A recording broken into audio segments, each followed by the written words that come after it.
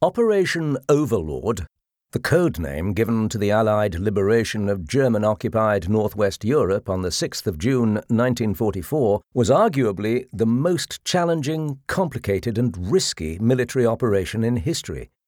It has, of course, gone down in history as D-Day, although there have been and continue to be many D-Days, the term simply being military shorthand for the first day of any major operation. But for most of us, there is only one. The scale of Overlord was staggering.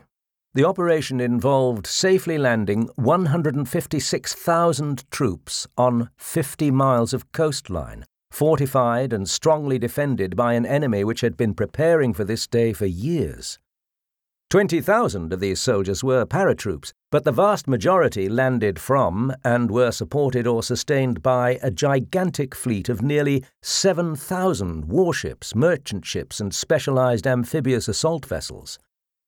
By the end of the 11th of June, this armada had put ashore a staggering 326,547 troops, 54,186 vehicles, and 104,428 tons of supplies, more than were deployed to liberate Kuwait in 1991 or invade Iraq in 2003.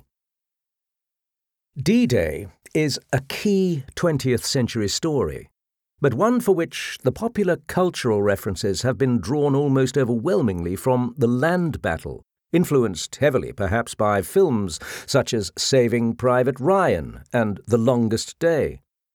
In short, D-Day is usually coloured army green, despite the fact that responsibility for transporting that army, getting it safely ashore, providing the kind of overwhelming firepower which allowed a small amphibious force to win major engagements against a better armed and more numerous foe, and keeping them supplied and equipped to fight for months without a friendly port, rested with the naval forces. This naval element of Overlord was codenamed Operation Neptune.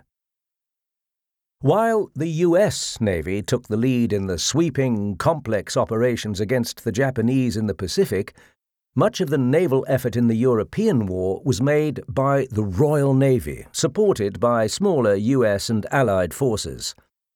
79% of the naval power which facilitated Operation Neptune was British or Canadian, including 892 out of 1,213 major warships and 3,261 out of 4,126 landing craft.